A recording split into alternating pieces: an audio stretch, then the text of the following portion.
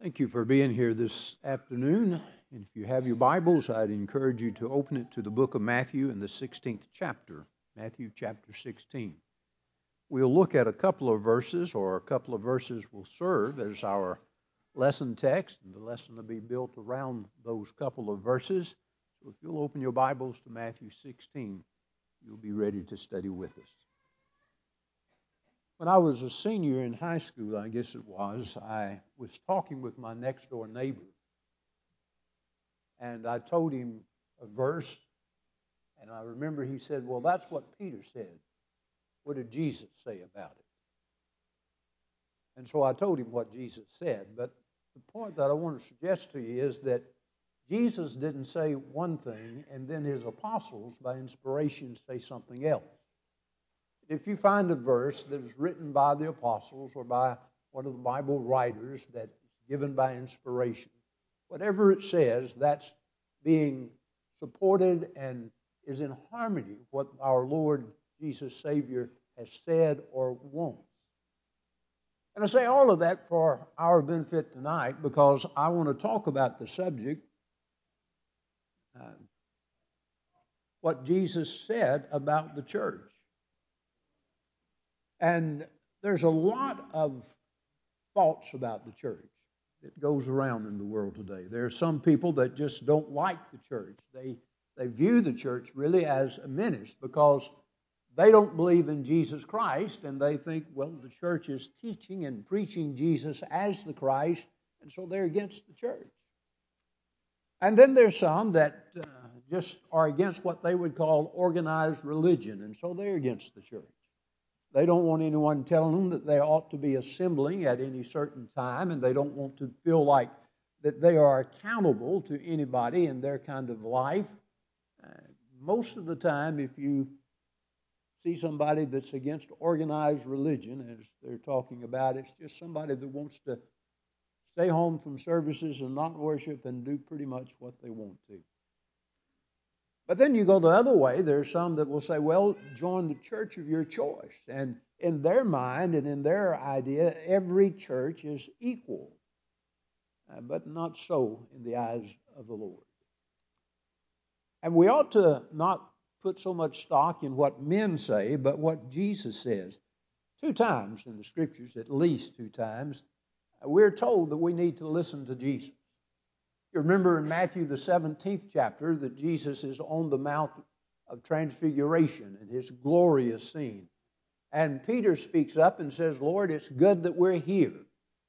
And the voice came from heaven saying, this is my beloved Son in whom I am well pleased. We heard that back at the baptism of Jesus. But this time he says, hear ye him. Talking about Jesus. We need to be listening to Jesus.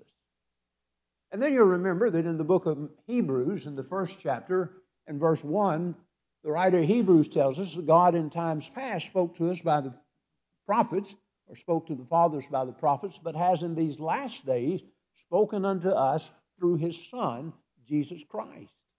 And so again, we ought to be listening to Jesus Christ. And rightly so. Matthew the 28th chapter, verse 18, Jesus says, all authority has been given to me in heaven and on earth. And in the book of John, in the 12th chapter, in verse 48, Jesus tells us that one that rejects him and rejects his words, those words will judge him in the last day. And so we need not to listen to men and what they say about the church, but we really need to listen to what Jesus says about the church. And what I want us to do is really look at the words that Jesus said. This is not to discount what the apostles or any holy writer said, but it is to say Jesus spoke about the church. And what he said of necessity is right because he can't lie. He's God and he's deity and he's speaking for God. And so what he says is what we need to know about the church. And so we'll talk about what Jesus said about the church. In the book of Matthew, in the 16th chapter, and beginning in verse 13, you have an occasion recorded for us where Jesus came into the regions of Caesarea Philippi. And he asked his disciples on that occasion, who do men say that I am? And they answered and said, well, some say you're John the Baptist, some say you're Elias, some say you're Jeremiah or one of the other prophets. And so Jesus asked them, who do you say that I am? And if I were to tell you that one of the apostles spoke up really quick, who do you think that might be? You'd probably say, well, that's Peter, and it was. And Peter said, thou art the Christ, the Son of the living God. And Jesus said, Simon, blessed are you, for flesh and blood has not revealed this unto you, but my Father which is in heaven. And then Jesus goes on to say this. He says, and I say also to you that you are Peter, and on this rock I will build my church, and the gates of Hades shall not prevail against it. And I will give you the keys of the kingdom of heaven, and whatsoever you bind on earth will be bound in heaven, and whatsoever you loose on earth shall be loosed in earth or in heaven. So here's what I want us to do. Here's Jesus talking about the church. And it may surprise you that Jesus only talked about the church and used those words twice in the New Testament, or in the gospel that's recording his words.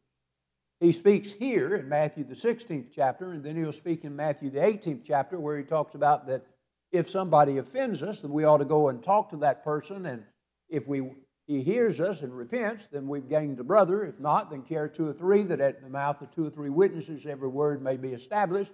But if he won't hear them, then tell it to the church. And he looks to be talking about the future after the church is established at that point. But he's telling us really the beginning of the church here in the book of Matthew in the 16th chapter. And so what I want us to do is just to look at what Jesus said. And I want you to begin by noticing that what Jesus says, he talks about the foundation of the church. That in Matthew 16 and verse 18, he said, upon this rock I will build my church. I know that you and I have talked about this foundation in times past. But you and I know that if we want a building that will be strong and steady and sturdy, and one that's safe, it has to have a good foundation. And so Jesus says, upon this rock I will build my foundation, or my church. Most of us are familiar with the Tower of Pisa. The Leaning Tower of Pisa is called. It's a 14,500-ton tower that leans about 5.5 degrees, or about 15 feet off of the perpendicular. We're just a drop of perpendicular, and then that's hanging out about 15 feet it is. And it was started in 1173, halted in 1178, because it began to lean. And they just built the first couple of floors at that time. And so they halted the building for almost 100 years and then later resumed it. But the problem was it was never meant to be a leaning tower. It leans because it has or lacks a good foundation. The foundation itself was about 3 meters, but it was in miry clay, and so as they began to build that second and third story, it began to lean on them. And so no one intended for it to lean. It was just the fact that it had a poor foundation. But again, I remind you that Jesus says, upon this rock I will build my church. He's not building it upon miry clay. And it's not just a little foundation. He said, I'm building my foundation upon this rock. Now, you probably know that there are people that would look at this and say, well, that foundation is Peter. And the reason they do it, because he says, thou art Peter, and Peter is a word that means rock. He says, thou art Peter, and upon this rock I will build my church. And so they think, well, Peter is that rock. But that's not the case. May I just ask you, who do you think is the greater foundation? Would you think it was Peter, or would you think it was Jesus Christ? Which one had you rather be built upon? Peter, and remembering what we've seen of him through the Scriptures, and even recognizing that he's just a man, or would you rather be built upon Christ? There's differences in the word Peter and the word rock. The word Peter is masculine, means Petros, and the word rock comes from Petra. It's feminine in gender, and it means rock also. But Vines would give us this difference in it. He says, Petra, that's the feminine, the word for rock, denotes a mass of rock, as distinct from Petros, a detached stone or boulder, or a stone that might be thrown or easily moved. So Vine says it's not just a matter of Peter's masculine, and Jesus would have had to switch to use the feminine, and not likely doing that. But he says they really have two different meanings. That Petros, or Peter, is a rock that can be moved. But Petra, the rock that he's saying I build my foundation on, is a rock that can't be moved. Let me illustrate it this way. You remember at the crucifixion or the resurrection of Jesus or the burial of Jesus? How about that? We'll stop there. At the burial and looking to the resurrection, that they rolled a stone there. It was a huge rock, and the women that came realized they couldn't move it themselves, but somebody could move it, and it was made so they could move it. That would be maybe like a Petros. But the Petra that he's talking about, that's the cleft of the rock. That's like the cleft of the rock that the tomb was carved out of, and you couldn't move that.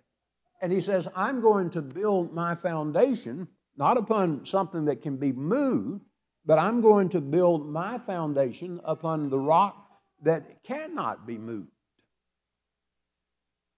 But let me suggest to you that even if you didn't know the Greek, and to be honest with you, there are some scholars besides Vines that don't really endorse that difference.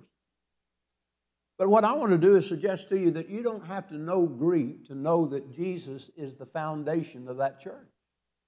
You remember that Paul's writing in the book of 1 Corinthians in the 3rd chapter in verse 11, and he talks about, for no other foundation can anyone lay than that which is laid, which is Jesus Christ. And so he says the foundation is Jesus Christ. And he's not talking about feminine or masculine or this word or that word. He's just saying, here's what the foundation of the church is. It is Jesus Christ.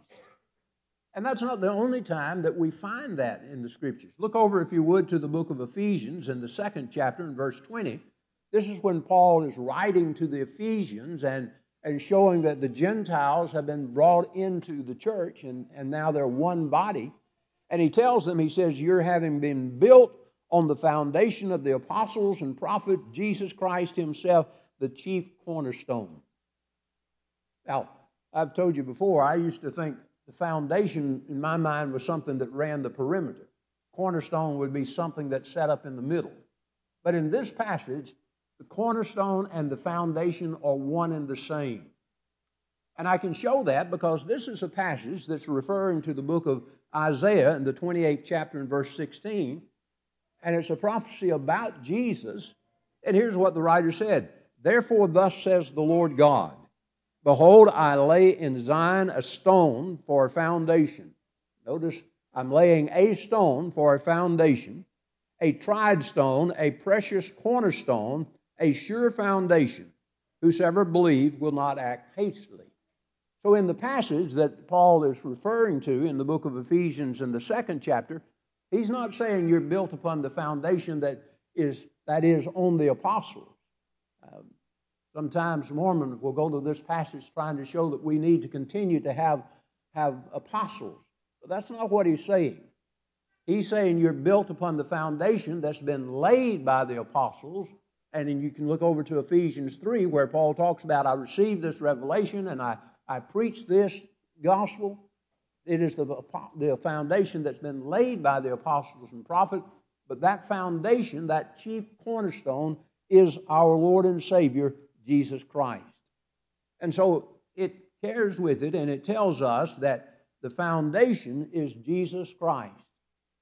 And if you stop and think about it, when we talk about Jesus Christ, the Son of God, if he wasn't the Christ, we wouldn't have a church. If he wasn't Lord, we wouldn't have a church. If he wasn't the Son of God, we wouldn't have a church. And so that's what he's talking about, and that's what Peter had confessed, thou art the Christ, the Son of the living God. And when Jesus says, upon this rock I will build my church, he's talking about that foundation that Peter just confessed, that Jesus is Lord and Christ. And so we need, and we can see that Jesus said that the foundation was that truth that Peter said, Jesus is Lord in Christ. But look again, if you would, and notice that not only that, but that Jesus says something about the build of the church. In Matthew 16:18, he said, upon this rock I will build my church. And notice he says, I will build. This doesn't need a lot of explanation. You just understand the pronouns. It's talking about the one that's talking is using the term I, and he's saying, I am going to build the church, and that's Jesus Christ. But we do need to understand that if we think that somebody other than Jesus built the church, we're mistaken.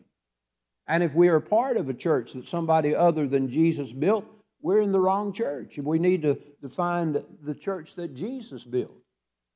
I preached, first of all, in Yellville, Arkansas, and I remember that I had a study with people one time, an older man, probably not as old as I am now, but he seemed old at that time. I was talking with him and his wife, and she let me know right quick that she belonged to a church, and she named the person that started that church and the year that it started, and I baptized him later, but I never baptized her. I remember him saying, listen to him, talking to her. Listen to him, telling you the truth. But we never got that far, I don't guess. But if you're part of a church that's not built by Jesus, then you're part of the wrong church. A radio preacher can get on the radio and tell you, maybe send in $100 and you can be a part of the church. You send in your $100 and he may send you a certificate that tells you you're a part of some church, the church. We call it the $100 church. But you're not part of the Lord's church if you're part of that church. That's not what Jesus built. And we need to understand that Jesus is the builder. In the book of Psalms and the 127th chapter, verse 1, this is the Song of Solomon. And you remember he says, unless the Lord builds the house, they labor in vain who builds it. Now, I don't think Solomon had the church in mind when he wrote that. But today, the church is the house of the Lord. And truer words could not be spoken that unless the Lord built the house or the church, whoever else does it, it's laboring in vain. And look, if you would, to the book of Matthew in the 15th chapter and verse 13. And this one does really have the church perhaps in mind. When Jesus is talking about the scribes and Pharisees, and he says, every plant which my heavenly Father has not planted will be uprooted. He's talking about their religion. And he said, those things aren't going to last. We need, of course, to be a part of the church that Jesus built. And he says, I've built the church. And so we need to understand that Jesus is the builder. Furthermore, if you look to Matthew the 16th chapter and verse 18, you'll notice that he says something about the timing of the church.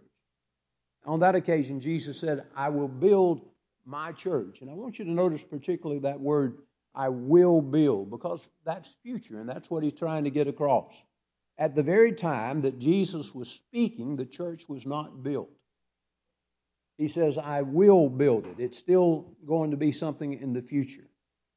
Now, again, there's some applications or some just plain common sense that we can see about that statement. When Jesus is standing there saying, I will build my church, saying it's something yet to be built, then that means it wasn't built in the days of Abraham, like some people have suggested. It means when you read in Acts 7 about the church in the wilderness, that's not the church that Jesus built. He's talking about the Israelites on that occasion. It means that John the Baptist didn't build the church. It means also that Jesus didn't build the church even in the beginning of his ministry, that all of this happened before the church was built. And yet Jesus is still saying, I will build my church. There's another passage I want you to look at, stepping out of Acts 26, or out of Matthew 16 for a moment. Look, if you would, at Acts, the 20th chapter and verse 28. And this is a passage that's recording Paul's words to the elders of Ephesus while he's talking with them at Miletus. But he says, "Take heed unto yourselves and to all the flocks among which the Holy Spirit has made you overseers to shepherd the church of God, which he purchased with his own blood." Now, I want you to notice that this church is tied to the blood of Jesus, and he purchased it with his blood. And what that tells us is that that church could not be in existence until Christ died and purchased that church. So here Jesus is talking with his disciples. He's saying, I will build my church. I haven't built it yet, but I will build it. And then you have to learn he purchased it with his blood. And what that tells us is that he had to die before that church came into existence. And we'll talk more about the fact that he had to die in just a moment. So we know now that Jesus built the church and that it was built and established after his death. But another point from Matthew, the 16th chapter. He is also the owner of the church. You know, it's possible for somebody to build something, and yet they build it for somebody else. You may contract with somebody to build a house. They are the builder, but you are the owner of that house. But Jesus tells us, I will build my church. And in doing that, he not only declares himself being the builder, but he says, this is my church. Again, go back, if you would, to the book of Acts in the 20th chapter and notice the passage we just read.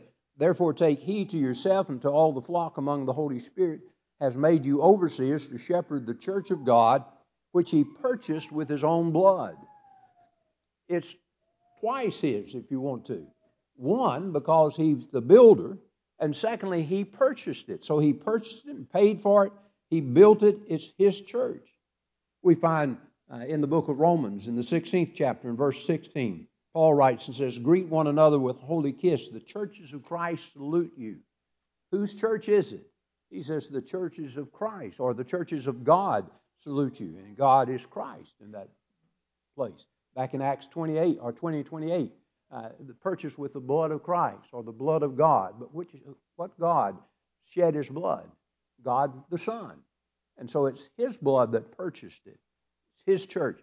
And that's what we mean when we talk about the church of God or the church of Christ. We're just saying this is the church that belongs unto Jesus Christ because he built it and he purchased it. And that's all we're trying to say.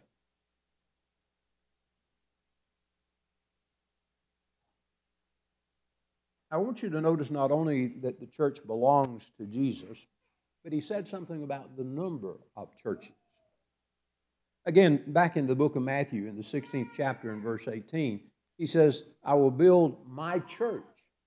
And I call your attention to the fact that he uses the singular, my church, that all that Jesus has in mind is one church in the sense that he's talking about it at this time. Again, some passages. Ephesians 1 in verse 22 and 23. Christ is spoken of as the head of all things to the church, which is his body. Notice, the church, which is his body. He no more has more churches than he does bodies. He has one church, he has one body, is the idea. Or you can go to the book of Ephesians in the 4th chapter, remembering that he just said the church was his body. In Ephesians 1, Ephesians 4:4, he says that, and speaking of the unity of the Spirit, Paul speaks of the number one. He says, such as one Lord, one God, one Father, one faith. Also declares there is one body, and that's the church. And so he's saying there is one body. The body is the church is one, and so there's one body, one church is what we need to understand. We need to also understand when we talk about building the church, we're not talking about building a building like unto this. We're talking about a spiritual building, not really even a physical building, but a spiritual building. You remember when Peter writes, he writes and talks about that we're living stones in this building. We're not part of a physical building, but we're part of the spiritual building, and that's what Jesus came to build, this spiritual building that is the church that we're talking about. And so we understand, or should understand, that he only talks about building one church. And we need to remember that. And then I want to suggest to you that he speaks of the certainty of the church also. In the same passage, the two verses we read, you remember he said, I will build my church. And then he goes on and he says, and I will give you, he said, and the gates of Hades will not prevail against it. Hades is that place that spirits go when we die. We find it several times in the scriptures. You remember the rich man and the beggar, and the rich man died and he was in Hades. And you remember that Jesus on the cross told the thief that repented that this day you shall be with me in paradise. And then Peter would talk about how that Jesus was in Hades in Acts the 2nd chapter. When he died, he went to Hades, but Hades wouldn't hold him. And that's the very point that Jesus is trying to make here. Remember we talked about how that Jesus had to die before he could build that church? How's he going to die and then build that church? Well, in the fact that Hades would not be able to stop him. He's talking about the resurrection. That even though he was put to death, and everyone else, you read even in the Psalms how that the princes and the princesses, when they die, their purpose ends. That is, they can't go ahead and execute their purposes anymore. They're through on earth. But Jesus was saying, even Hades will not prevent me from establishing and building my church. And here's what he was talking about. I will die, but I'll be raised from the dead. And after I'm raised from the dead, I'll build that church. And so Hades will not prevent. And there's another sense I think about in which Hades, when you think about Ephesians, the 5th chapter, when Jesus talks about how that there'll come a time when he will again gather up the church and carry us home to heaven. Well, in Ephesians 5:27, Hades isn't going to stop us from being and receiving our reward and being part of the church when we go to heaven. Because we too will be raised from the dead, and we won't be left in Hades either at that point. And so even Hades couldn't prevent God or prevent Christ from establishing his church. That's how sure it was that he would build it. And then lastly, let me point out to you that the church and the kingdom are connected. In our passage, he talks about that. He says, I will build my church, and then he says to the apostles, and I will give you the keys of the kingdom. That wouldn't make any sense unless those are very closely connected. For instance, if I were to say, I'm going to build a house and give you the keys to my car, what sense does that make? But if I were to say, I'm going to build a house and I'll give you the keys to the dwelling, you understand that they're one and the same thing, or they're very closely connected in this case.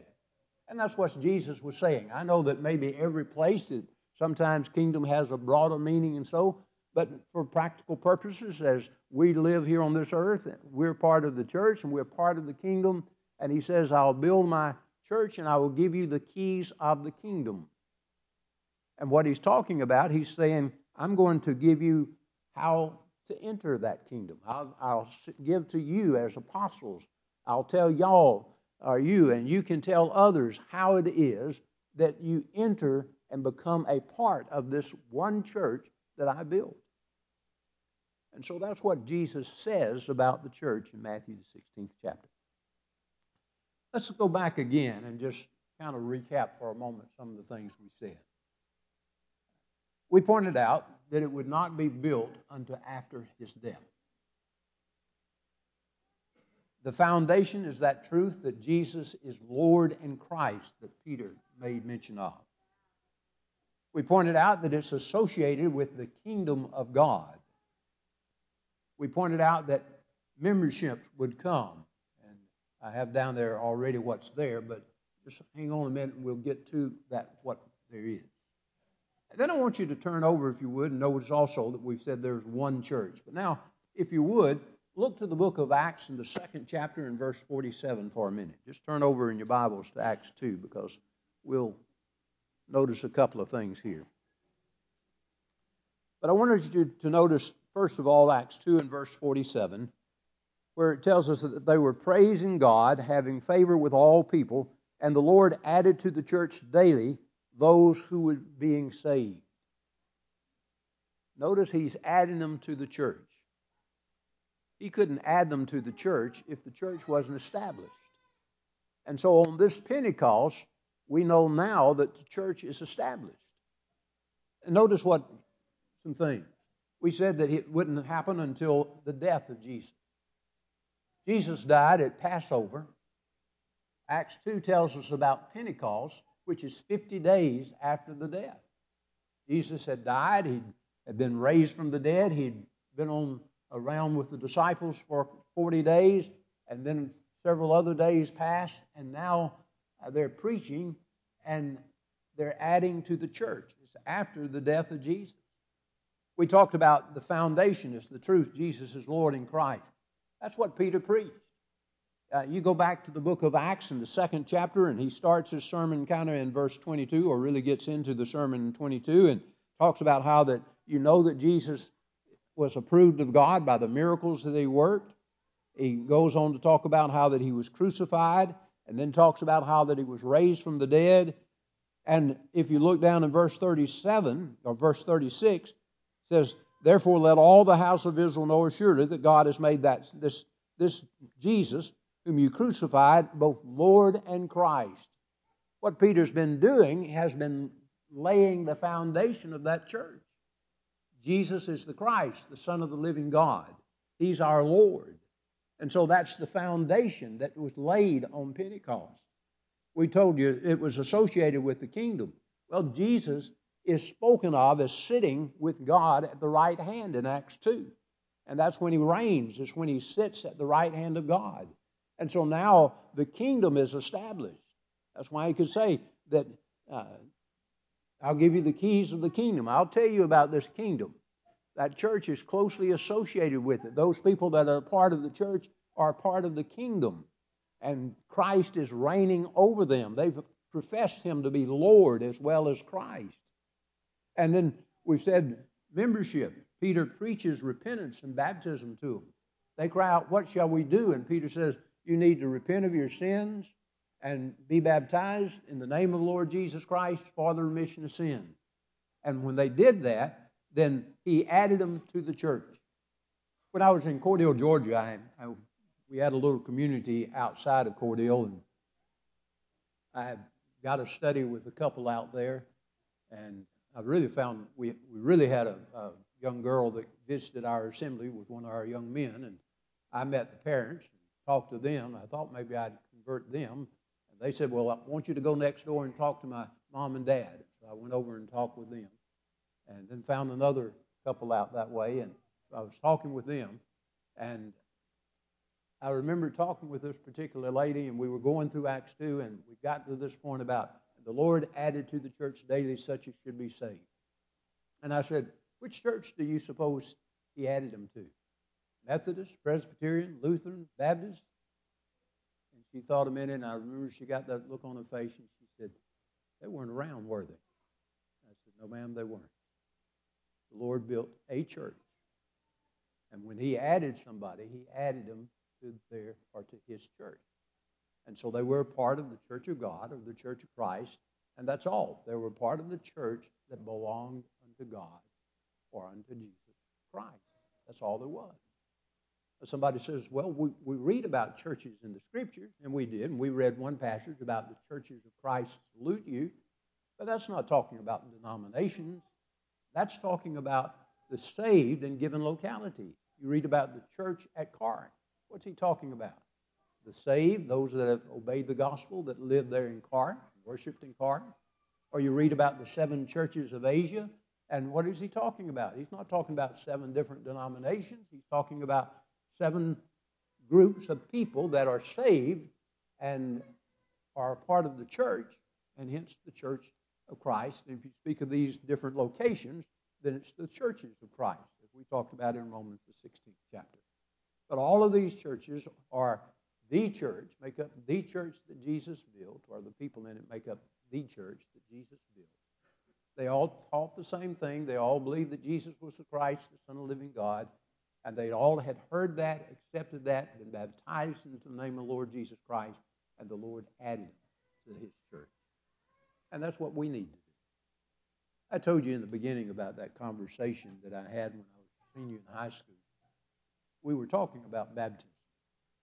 And I had talked about how that baptism was necessary, and I had quoted 1 Peter 3:21, the like figure whereunto baptism does now save us. And this fellow said, well, that's what Peter said. What did Jesus say? No problem. I turned over Mark 16:16 and said, he that believeth and is baptized shall be saved. My knowledge, he never accepted what Peter said nor what the apostle said. But I'm here to tell you, because of my belief in the Scriptures and because of the surety of the Word of God, that you can repent of your sins, be buried in the name of Jesus Christ for the remission of your sins, and he will add you to that church. You'll be a part of the church that Jesus built, the church of Christ, the church of God, just something that says this is the church that belongs to Jesus Christ, because he built it, he purchased it with his blood, and he purchased each person that is a part of that church. So if you're here this evening and you would be a part of the church that Jesus built, forget about what men have built, be a part of what Jesus built. I mentioned Ephesians 5:27, how that he's going to come and receive the church. But you want to be a part of that is received when Christ comes again. But you need to be a part of his church in order to be there. And the opportunity is yours this evening as together we stand. So the Savior